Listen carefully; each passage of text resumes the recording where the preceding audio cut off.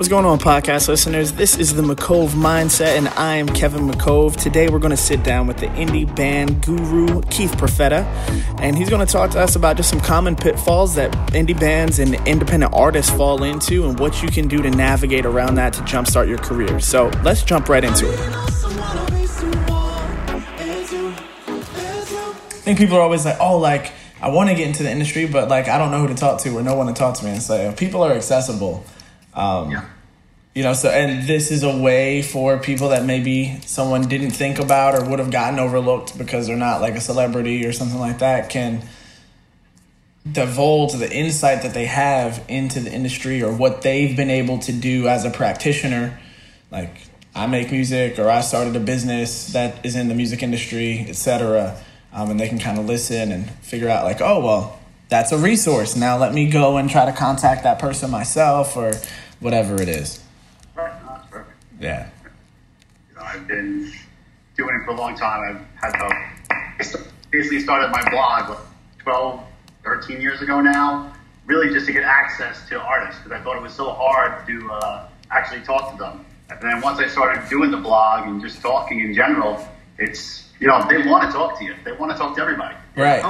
They're regular people, imagine. Right. So what's the blog that you started? Indie Band Guru. Indie Band Guru. So yeah, tell me about that. What is Indie Band Guru? Like I said, it started as just a music review type site when I was down in North Carolina at the time. I'm from New York City, so there was always music around. Then when I went down to North Carolina, it was a lot different and a kind of culture shock that I couldn't just walk out my door and be at a show in 12 minutes. Right. So I ended up, starting the blog just to kind of try to find new music, new independent music, and basically put it out open for submissions.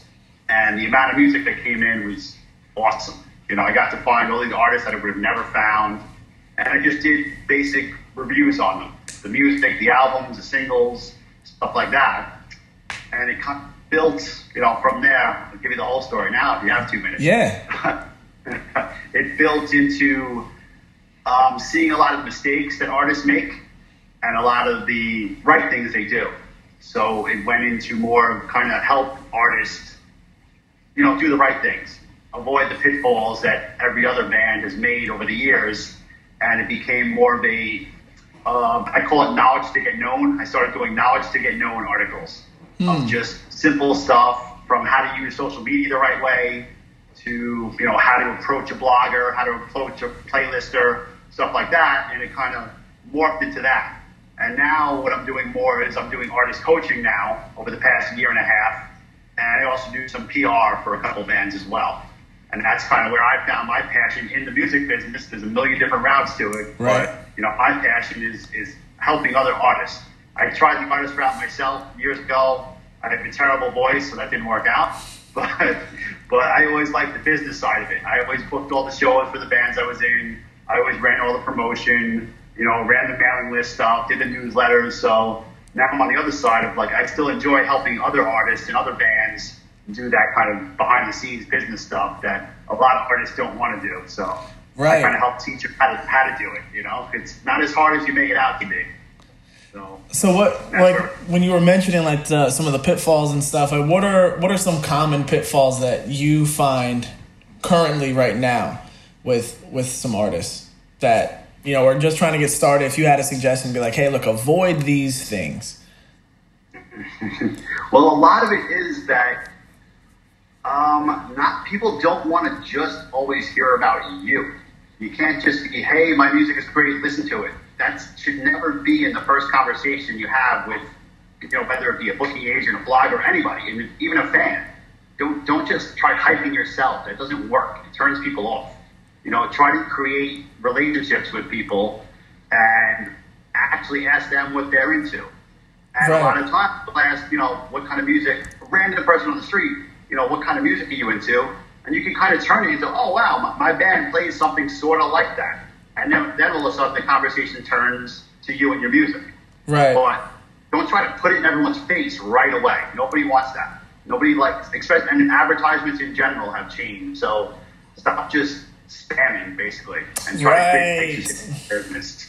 Right. So outside of the spam, what's what do you think is another thing? Like in your top 3, like common things that you see or people are like, this is what is definitely not working. Social media, there's a million things, but in general, social media that is just, I mean, it comes back to what I said in the first thing, but social media shouldn't just be, hey, come to my show. You know, there's got to be some backstory. People, whether it be anybody, wants to know the full story, not just the music. The way the industry has gone, it's not just music anymore. They want to know behind the scenes. They want video. They want the whole package. They want, your studio in the background. So be open to sharing all that instead of just throwing that, come to my show, that's it. Right. It seems simple and easy, but that's all people want to do. And on that note, people think that, oh, I have nothing to share. I hear that problem all the time. I have nothing to share with fans or bloggers or whatever. You have plenty to share. Your daily life is what they want to peek into. Right. People that can't be rock stars want to live through rock stars. So if you let them into your little club of like, this is what I do. It seems boring, but I'm sitting in the studio for the past 8 hours, staring at these same 3 instruments. It sounds boring as hell to you and me, but the fans that don't play an instrument, it's like, wow, that sounds so cool. So be willing to share your daily life. So do you think that comes from like laziness or just from insecurity?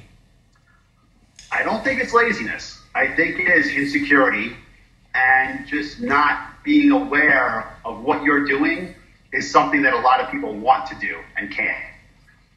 Right. You're living this dream, never mind. Obviously, a lot of us aren't living, rock star lifestyles where all we're doing is touring the world right now. But you're living that dream as a side hustle is your music. People want to wish they could do that.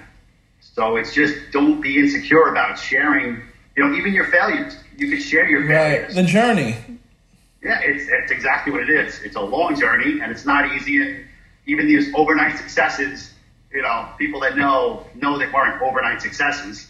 It took even someone like Taylor Swift, who just popped up when she was 16. She's been singing it on stage since she was 9. Right. So, it's not an overnight journey. It's not an overnight journey, but let people into the full journey and don't be ashamed about it. Right. So then how did things kind of advance for you?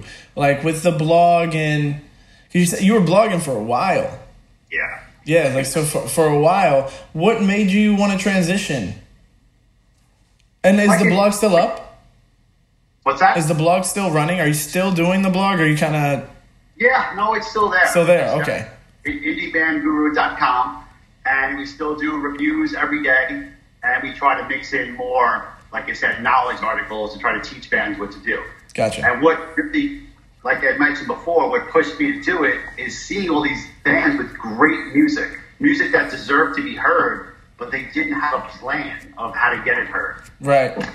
So I stepped in. It's like, listen, if you just, instead of just scatterbraining everything, focus and develop a little roadmap and one step at a time, simple stuff like that, it really pays off in any business. So what's like a very big oversight that you see, like when you find a band, they have great music and like they've put in the work to write good songs and they have like an image that, is cohesive. They have like a cohesive image and they have some branding going up on social media and stuff, but it's just like, no one's listening to my music and I can't get any follows or retention. Like what do you say to someone that's like that, where it's like, wow, you have everything, but it just seems like it's not working? Well, it becomes they're scattered again. Find that what your goal is for right now. Your overall goal, I'm just going to keep saying rock stardom because everyone could relate to that. Mm-hmm. But overall goal is there, way up here, but you have to find those little short-term goals too.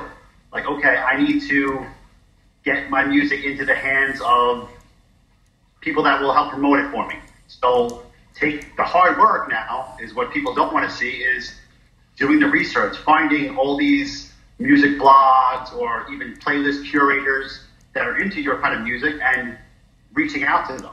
You can't just put it out there and hope they'll find you. You have to go find them. Right. So develop a database they're out there now. You can buy the crappy ones of databases of 100,000 bloggers, and you can spam them all you want and get no results.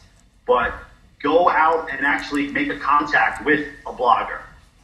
Read one of their posts or review they did, and a simple email of, wow, I really enjoyed your review of whatever, 9 Inch Nails.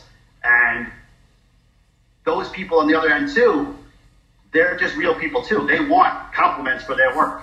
Right. So by doing that, you're opening up a whole relationship where they're actually, a good percentage of them will email you back. Oh, thank you, I really appreciate it. Now you kind of have them. Now there's an open line of communication where they're going to look at your email before the 100 other emails of spam they get. So create relationships and, do the hard work behind the scenes to find out the decision makers. So I have a question. Do bloggers like yourself or whatever, did you ever attend any blogger conventions or there's all these different conferences now where it's hey, if you have a podcast, there are all these podcast conventions. And if you are into music, there are music conferences. And if you're in the business and public speaking, then there's a conference for you. There's all these conferences. Are there music blogger conferences? I never went to one. Okay. There was one in Los Angeles I had seen, but I never went to one. And that's all your own thing too. It's all from the blogger side. You develop your own brand and what you want to be. So and that's without all of it. Develop what you want to be. You can't I don't know. We can't say that they haven't been molded artists, but when you are more, that's the word I'm looking for, but realistic to yourself, that's authentic. What connects with everybody. Yeah, when you're more authentic to your own brand. Yeah, so I was more thinking of it as for anyone who would be listening to this podcast, just for practical application purposes. If it's okay, well, I want to get in contact with bloggers and I want to be effective and efficient. I want to get but they already don't reply to my emails, or they don't. If you're clever and you're using something more like a WeTransfer, you send it type of thing. There are a lot of services that you can pay $10, $20 for that lets you know when someone's opening your email, which I always suggest is you should invest in that. It's a great use of 10 or $20 to know that, look, if I'm going to send 1,000 emails in a month, 30 emails a day or whatever, I want to know how many of them are being opened. And I want to, so spend that money. But if you have a service like that, and then you see, look, I emailed 900 bloggers and 10 of them even opened the email, I'm not going to now take the time to personalize emails to bloggers and be look, I read your article, but that seems to me that could be a waste of time. But perhaps maybe if there were a place where you went, or people of the like bloggers or whatever, and a group, a conference, a convention, where they're all trying to network with each other, as an artist, going there and being okay, great. I'm not trying to pitch anyone, look, I make music, because everyone's there hanging out with bloggers. But, you're a blogger? Okay, great. Let me get your info. You're a blogger? Okay, great. Let me, and creating the dialogue that way, where you can both work smart and efficiently simultaneously. Because I just see the one-to-one emails could be exhausting. Oh yeah, it is exhausting. Right. And part of it, like you mentioned, just like mailing lists in general, if you get a 25% open rate, you're kicking ass. Yeah. That's what I'm saying. People think I sent 100 emails, I should get 90 responses. That's not realistic. So have you moved away from email more? Have you more automated emails and the way that you used to use email maybe 10 or 15 years ago? Have you, when you first started the blog even, have you moved more towards direct messaging and personal messages on social media? That is a way to get attention from a blogger or whatnot. I get a lot of those too, but emails, at this point, we get about 120 to 130 pitches per day in email. And on social media, maybe we only get 2 or 3 pitches per day. And that's why I think everyone should be, or not everyone, because then that'll mess that whole system up too. But I'm always get on Instagram or get on Facebook and send those people a message. Because And less on Facebook and more on Instagram. Just because of the style of the platform, Facebook tends to be more people that you already know in your circle. Instagram is a platform that is more built for branding anyway. Virtually everyone on Instagram is promoting a brand. Facebook, they're promoting their personal life, and maybe there are some brand things. And Snapchat is 100% direct. The only way you really have someone's link to their Snapchat is because you have their telephone number or, like you exchanged it. So I'm like, yeah, Instagram direct messages are phenomenal because most people don't get a lot of DMs. Unless you're a hot girl or whatever, you're not getting a lot of DMs. So even you just said, it's clearly it would be more effective if I wanted to get blogged, if I wanted to get on your blog, to try to reach you in your DMs, because you don't have to go through 100 of them. You have to go through 3. But even we're going to take from DMs in particular, in the ones that I do get all day, the ones that it's check out my video, I'm deleting that right away. Oh, right. Yeah, the approach still has to be the same approach, the same thoughtful approach that you would hopefully be applying to the email. Because regardless, regardless, if you just got that spam on your email, you're probably getting rid of that one too. For the most part. Yeah. But that's what I'm saying. Even social media is supposed to be social, not just a place to pitch your shit. Excuse my language. But, so that's where the real relationships go on. And that's how the industry has changed to a relationship business. Right. They've always said it, but it's who you know. And the reality is you can know more people. You mentioned the conferences and conventions. I go to a lot of music conferences, right. As a blogger, as, an artist manager, and just meet people face to face, have your business cards. I feel like that's how we're connected.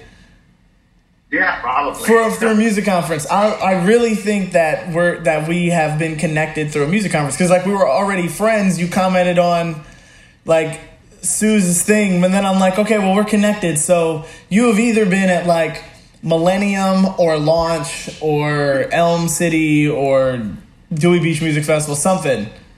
Right, I spoke at Millennium the last 2 years. I did some panels. Okay, I spoke at a panel in Millennium in February too. Okay. Yeah, there we go. Okay, we're probably in the same circle. The small world. Yes.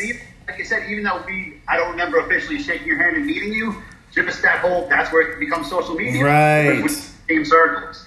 Sue, who you mentioned, commenting on her page. I've known her for about 4 or 5 years now. Hung out, we've had coffees. So it becomes more of just meeting people face to face, and then in the online, so to speak, on the line. Yeah. But it's still, you have that connection, because whether you met face to face or someone has met them face to face. Right. It kind of softens it up. It's like a qualifier. Yes. It's like a qualifier. And that's, comes back to messaging, emailing. If there's a connection, even for dating, when you say, hey, you try to talk to a girl and, you probably know my friend Jack, that it breaks down a barrier that's right there. So it's the same kind of process. So have you experienced in any of the work that you've been doing with the bands and stuff, what is your take on streaming? Are you pushing? Do you think that it's valuable, that it's not as valuable as some people think that it is, or where do you stand? Streaming is a necessity now. No one is buying CDs anymore. Those days are kind of gone. So there's still the people that are trying to fight it and still want to not be on streaming platforms. It's a lost cause. Right. Granted, the streaming payouts aren't tremendous, and you're not going to, make your millions from getting streams, but it's also a promo tool. Getting on a playlist, people are going to hear your music that would have never discovered you. Right. So you have to use it both ways. It's, yes, you want your fans to listen to you on the streaming platform, that instead of, let's say, downloading from something like Napster in the day, but you're still going to get paid for these streaming platforms. Yes, it's a tenth of a penny, but you're building that up. And also, it's promotion. You're getting your music heard, and that's why we all make music, is to get it heard. Right. So, don't think all about the money. Don't think all about selling CDs or selling things, but get the music out there and it has to be streamable. So that's what people find. Even, I'll interrupt that too. As a blogger, when someone sends me a pitch, I am not downloading their MP3. Right. I get those all the time. It's like, I'm not, you look at it the other way, it could be a virus. I'm not downloading anything on my computer, but if I can click your SoundCloud link and listen to it in half a second, that's exactly what I want. Right. That makes it a lot easier. So you have to be streamable and you have to push your streams. So when you say push your streams, let us know what your definition of push your streams is in a way that you think is effective to do that. It's going to sound really simple, but ask people to go streaming music on a platform. Let's say you should focus, don't get me wrong. You want to have your music everywhere. Let's say Spotify, SoundCloud, Bandcamp, have the music everywhere, but focus on one. I prefer Spotify now because it just keeps growing and everybody seems to have it now. And just ask fans, hey, have you heard my new song yet? Here's a link to go stream it right now with one click. Go stream it on Spotify. Right. And just asking, like that, ask without pushing. Don't say, hey, my music's the greatest. It's like, hey, have you heard this yet? Here's my latest song. Here's the link. Without saying, hey, even don't say go listen, just here it is. And people will click the link and will go check it out just because it's there. Like, put it in their face and they'll take it without punching it in the face to shove it down their throat. Right. And then what about playlists? How do you feel about playlisting and ones that you have to pay to get on, all that jazz? How do you feel about that? I'm very against paying to get on any playlist. Okay. And then it defeats a lot of the purpose of it, and it becomes what radio was years ago, and that pay to play. That's gonna blow up in a meantime. Spotify is already shutting down playlists when they find out that people are accepting payments for playlist placement, so to speak. Yes, there'll be the promotion companies, and those I can accept a little bit, because those promotion companies, what they've done is built up relationships with the curators. So they're an open door where they have your music and they could go to that curator just like you could. Granted, they've built up the relationships now, so they're ahead of the game, and that's why they demand a fee. But it's the same thing that you could do of searching the curator. It's very simple to find them. Not all of them, don't get me wrong.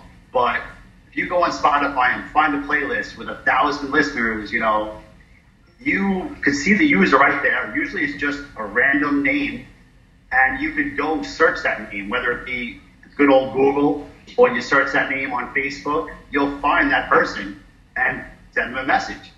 And I keep backtracking a little, but that message isn't, hey, my music should be on your playlist. Right. That message is, really enjoyed your playlist. This song in particular really connected with me. And you wait. And if they respond to you, now you it's like fishing. You have them on their hook now. Just a matter of reeling them in and saying, yeah, that was really great. My new song you might like because it relates to that. Where you're asking them instead of telling them what they should do. Right. It's funny. So I personally, actually, I have I'm in the middle. So I already feel like, if it's about making money, then yeah, you don't really need to be on Spotify and stuff like that. Like, if you already have the fan base, if you already have like kind of a network of trusted fans, then yeah, you could host it yourself. It's your music. You can put it on your own website and charge them for it, or build a subscription plan or a package or whatever. Like, you can always do that. And then you can get what you may think your music is worth, quote unquote. And then if you are going to go the route of streaming and understanding that you may not make that much money on it, then it is about exposure. I'm like, yeah, I think that paying to be on a playlist is smart, assuming you choose the right playlist under the right. So what I've definitely talked to people about is playlist leveraging. Like, were you about to try to get on 10 different playlists for $100 each? Maybe you should just take that $1,000 and try to get on the biggest playlist that you can, and then list all of the other 10 that you would have spent $100 on. Like, pretty much just fish. Go out, hit up as many playlist curators as you can. Find out what the range of prices are. Like, so price to listener base. Also find out what that money gets you. Am I being added to the playlist anywhere on the playlist, or am I going to be in the top 3? And how do I guarantee that I'm in the top 3? And then once I'm added to the top 3, how frequently do you rotate your playlist? And can I stay there for a week? Does this buy me a week? Does this buy me 2 weeks? How many, like those types of details you kind of definitely want to know already. And once you kind of have that and you have your list, go to the premier one, guarantee your goods on that. You still want to be in the top 3. You still want, so spend your G on that. And then go back to every one of those other playlists that you've spoken with and say, oh, thank you so much. I'm really glad that I know all this information, blah, blah, blah. But I have just been added to Rap Caviar, whatever, like a major playlist, and then leverage it and say, if you put my song that is now climbing at a rate of 10,000 hits per day or whatever on your playlist is about to increase. So you've shifted the dynamic of who has value to offer. During the time that they were already kind of interested in you because they're trying to get a sale to some degree. And now what you've done is brought the value back to them where you have the leverage. And that's how you end up on 100 playlists for $1,000 instead of 10 playlists for $1,000. And it's not like everybody has to do it. It's a method. If you are going to go into it, I'm like, what's the most clever way to try to get the most bang for your buck? Because the situation is shitty regardless. It's a crap situation regardless. And you got to find a way to hustle because the labels have found a way to out hustle. Because it used to be like you and I could get on Spotify and we could make our own playlists, and then they were blowing up. And that's kind of like who the premier curators are, right? But then they started shaving them out. They started cutting them out. The only thing that is kind of being put up at the top is Spotify curated playlists. And we know that UMG bought Spotify, bought a major portion of it anyway. So you kind of already are back at the will of the labels. So this is a way to try to manipulate that without a deal.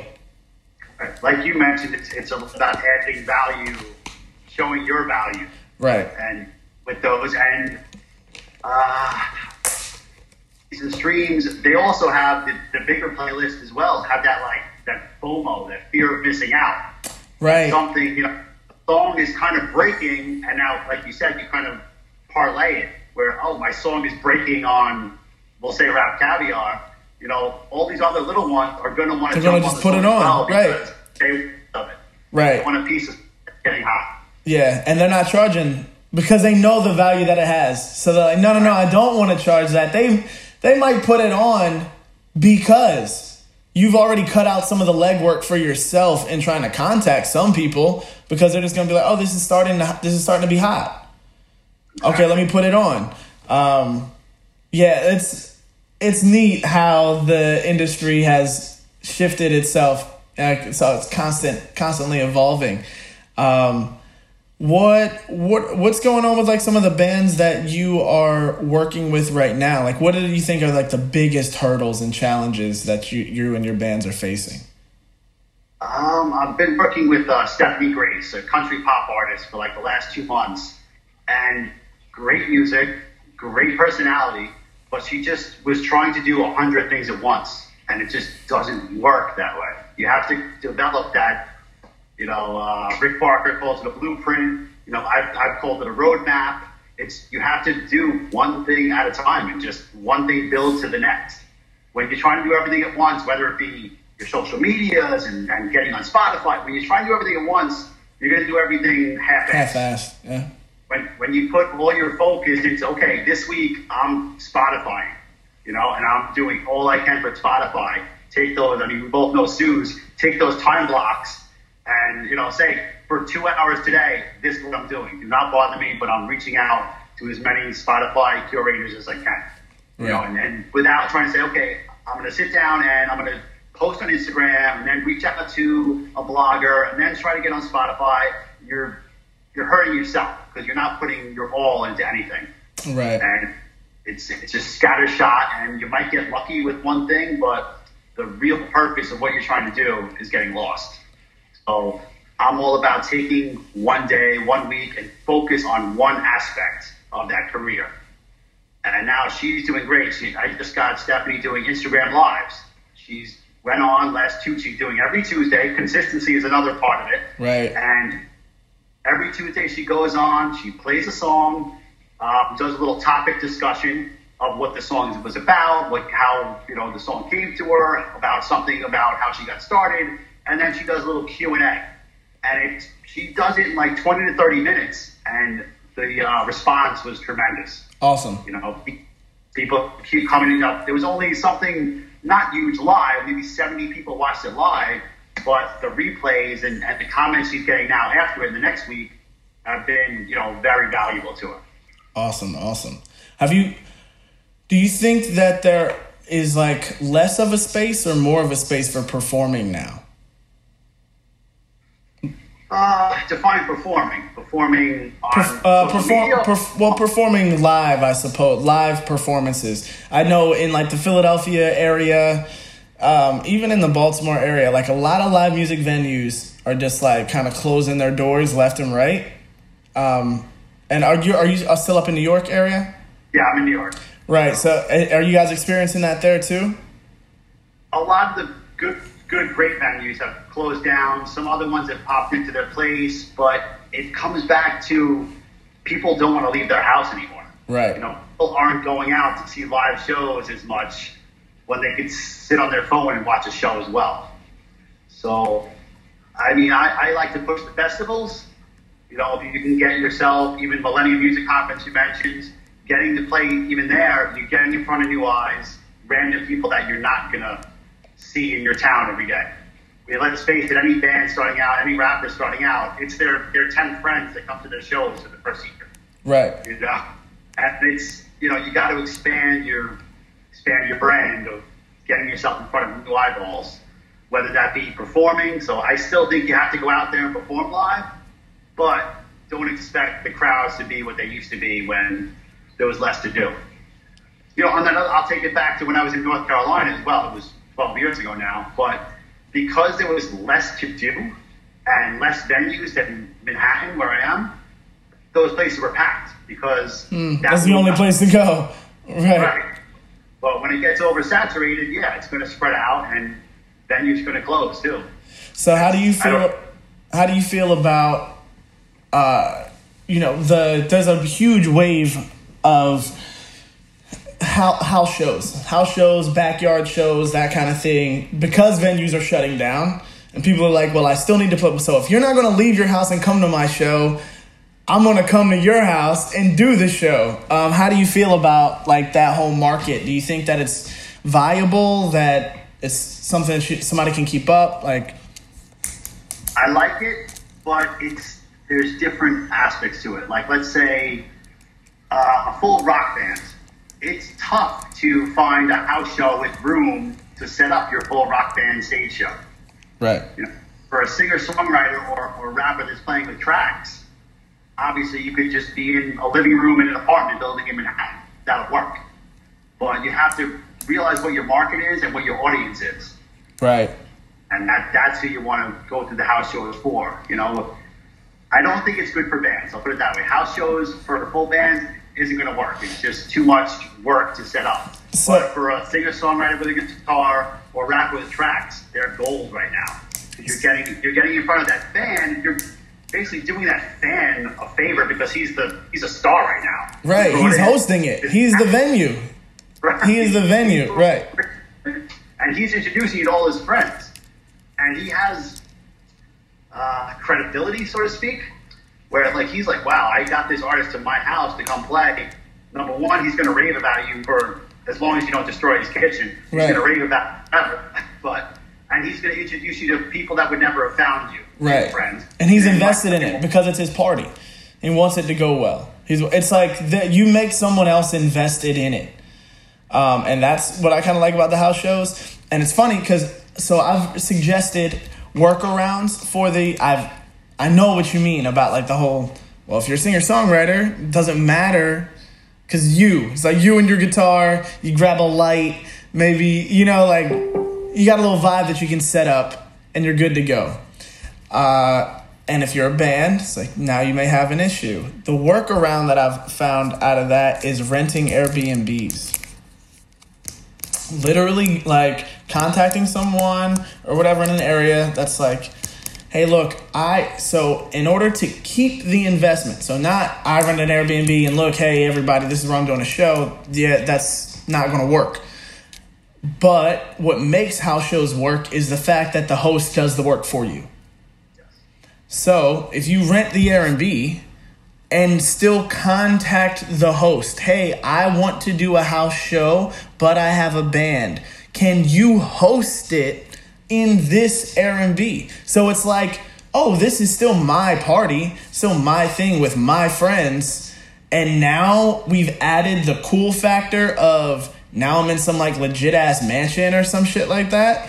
Okay, cool. And that is a dope thing too, because it also kind of it opens you up into the world of like get some people there with some cameras, some video or whatever. Like it can be an iPhone, just get some good shots of you in this like dope place, because then you can use that to market it to other. Hey, look, I did this Airbnb show before at here. Would you be interested in?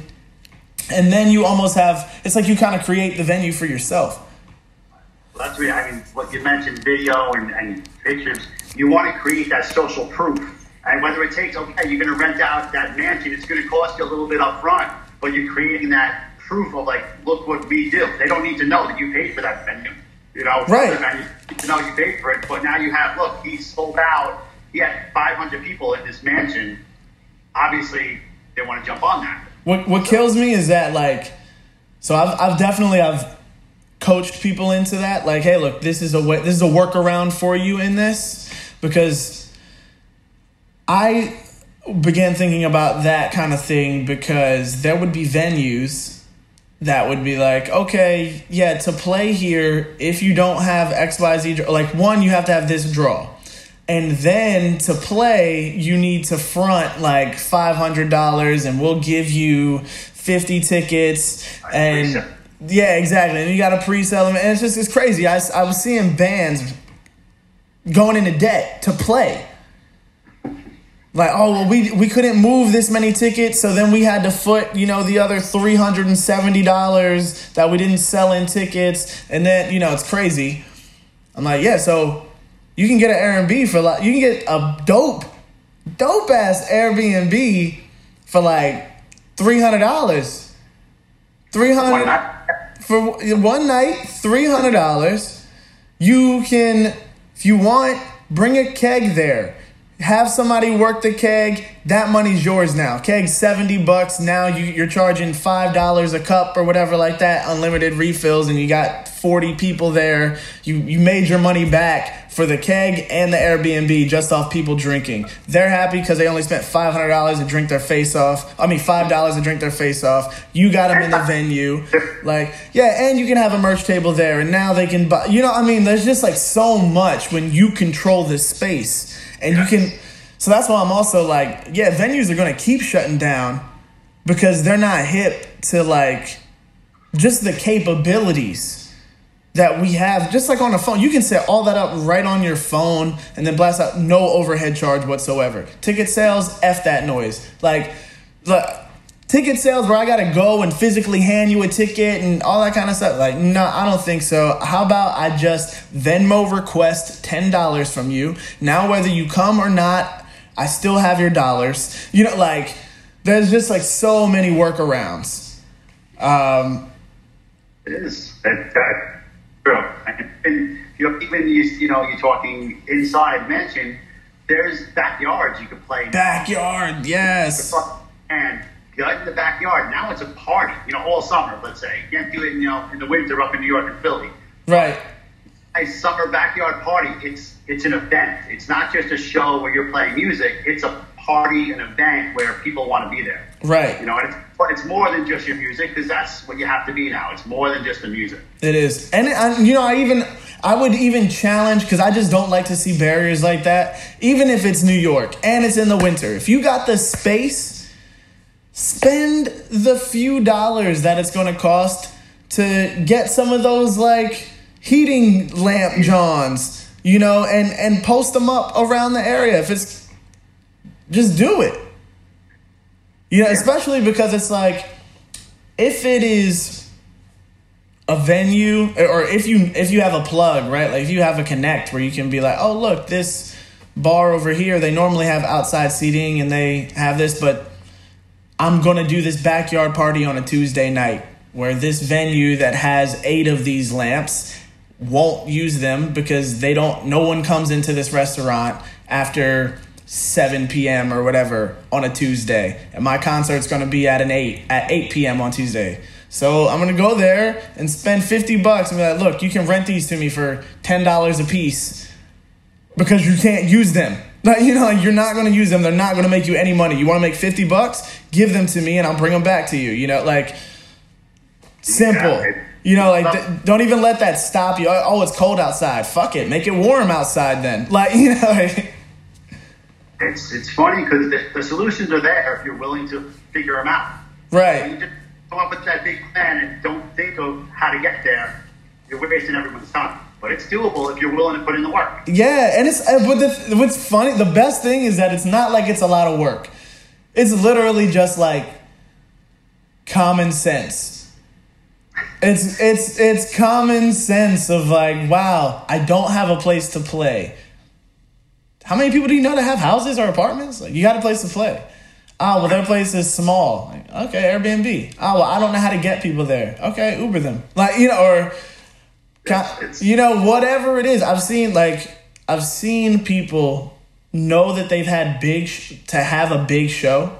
Like, yo, this is a big show. This is important. Maybe there are going to be like some label reps there or something like that. And they know this in advance, months in advance.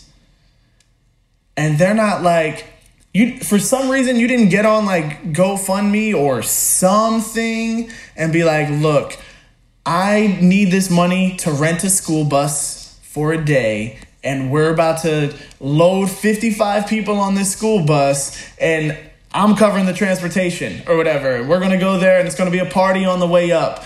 Okay. Then we get to the venue and you roll in 55 deep for your 45-minute set or whatever. You impress the labels. You impress whoever it is that's there. Get back on the bus. Everybody's like, for a couple $100, like, as an opportunity. And you see people with great opportunities roll into the spot. It's like, oh, well, where's your support system? And it's like their mom and their dad and their friend and their girlfriend, and that's it. They got 5 people with them. Well, there's that other belief that a band is just going to play a great song and the label reps or whatever are going to handle everything else. And that is long gone. You know, labels, booking agents, everything, they want to buy the package that you already built. Right. At discount. But there's still work to be done already. There's no more A&R. Let's face facts. It's shrunk to that business. Yeah. The A&R wants to buy fans. They want to buy mailing lists. They want to buy cell phone numbers. They want the band to have that already because that's what they're buying. Right. Go back to what's that How About There girl. How About That? Oh, yeah. Danielle Bergoli. She had nothing except 1 million Instagram followers, and they gave her a record deal. Yeah. But they gave her a record deal because they knew they had 1 million Instagram followers right there. Music is one of like I think personally, and not to like downplay music and musicians and any of that, but it's just one of the easiest things to relate to. So it's the easiest business to get into once you already have a foothold in a market. You know, like if Mark Cuban wanted to drop an album right now, he would get more streams on it than 80% of the people who are like, I'm an artist and I play music and okay. He has a reputation. So, so because he already has the audience, listening has become so immediate and passive, he will get more plays. Because I know if I'm like, oh, Mark Cuban came out with a single or something, and it has a little bit of promotion behind it, I will take the 3 minutes because it doesn't cost me anything. I already pay for the subscription. This is just, all right, along with the rest of the things I'm doing while I'm washing the dishes or while I'm checking something, I'll just press play. It will get that stream, and whether it sucks or not, it's still got the play. I already spend the money to listen to music indefinitely for $9.99 a month or whatever. So, and you also have to realize how the Spotify algorithm works. It's when random people stream it, Spotify feeds it to other people to stream. Right. It's like, this is cool now. Builds on itself because you're getting those initial streams on your brain. Right. And they don't have to go and buy a CD for $9.99. It's one click. One click is there. Yeah. You don't feel the cost. Right. You already pay for it. It's like, all right. Yeah. I'll press play on anything because it doesn't cost me. I get more value out of my subscription by pressing play more times. By more time spent listening. That's exactly. Yeah, so it's like, all right, if I don't listen to anything, I have wasted my $9.99. So if Mark Cuban puts out the crappiest album ever, or maybe he puts out a dope album, because he's Mark Cuban, he's dope. So, either way, I feel like I need to press play on this if it's in front of me, because I already pay for it. And I don't want to feel like I'm wasting my money. It doesn't cost me anything to play. So, all right, play. Clicks have lost all value, too. I mean, a click is, like you said, it's just one little click, done. And it's, you're not purchasing it, you're not buying it, you're not jumping through hoops. I mean, there's the people that still try, and it's a technique I've pushed in the past to build a mailing list, offer a free download to get someone signed up for your mailing list, then you send them the link to download a song. Those days are gone too because people don't want to download anything. They don't want to jump through all the. They it's just too want much to push work. that one button to your music. Yeah. I only want something like if you sending me if I do this and I get a Starbucks card, all right, maybe. Even at that point, it's like maybe. I already go to Starbucks, right? They give me a receipt. They say, if you go online and type in these 7 digits, you'll get a free coffee. I'm like, I'd rather just spend $4.50 on the next coffee than use this receipt and get a free one. It's crazy. You know what I mean? It's insane, but I do get my free donut with every coffee I buy at Dunkin' Donuts because I fill out that little code on the back of the Dunkin' Donuts receipt. So that's a win. Yeah, you are that person. But even then, you're still getting something. Yes. And getting something that's tangible. I feel like getting a listen to a song, music has virtually no value. It's unfortunate, but true. Yes. Yeah, it's everywhere. Or it has value, don't get me wrong. It has this transient property that oh my God, it makes me feel this or it makes me feel that or it takes me somewhere else, escapism. There's that. But you know what I mean. No value. And that goes back to, I think, the whole download, Napster, that diminished the actual value of music to nothing because, it was before that, I had to go buy a CD. I had to go buy a cassette single to listen to a song. Or listen to the radio and get served ads. Either way. Right. You were packed. And now it's just, they took away that value by sharing and downloading for free. And people thought that's how it should be. They took away that monetary value. So it still has value. It just doesn't have any monetary value. Which you have to turn it into, and that's where back to how artists can make a living.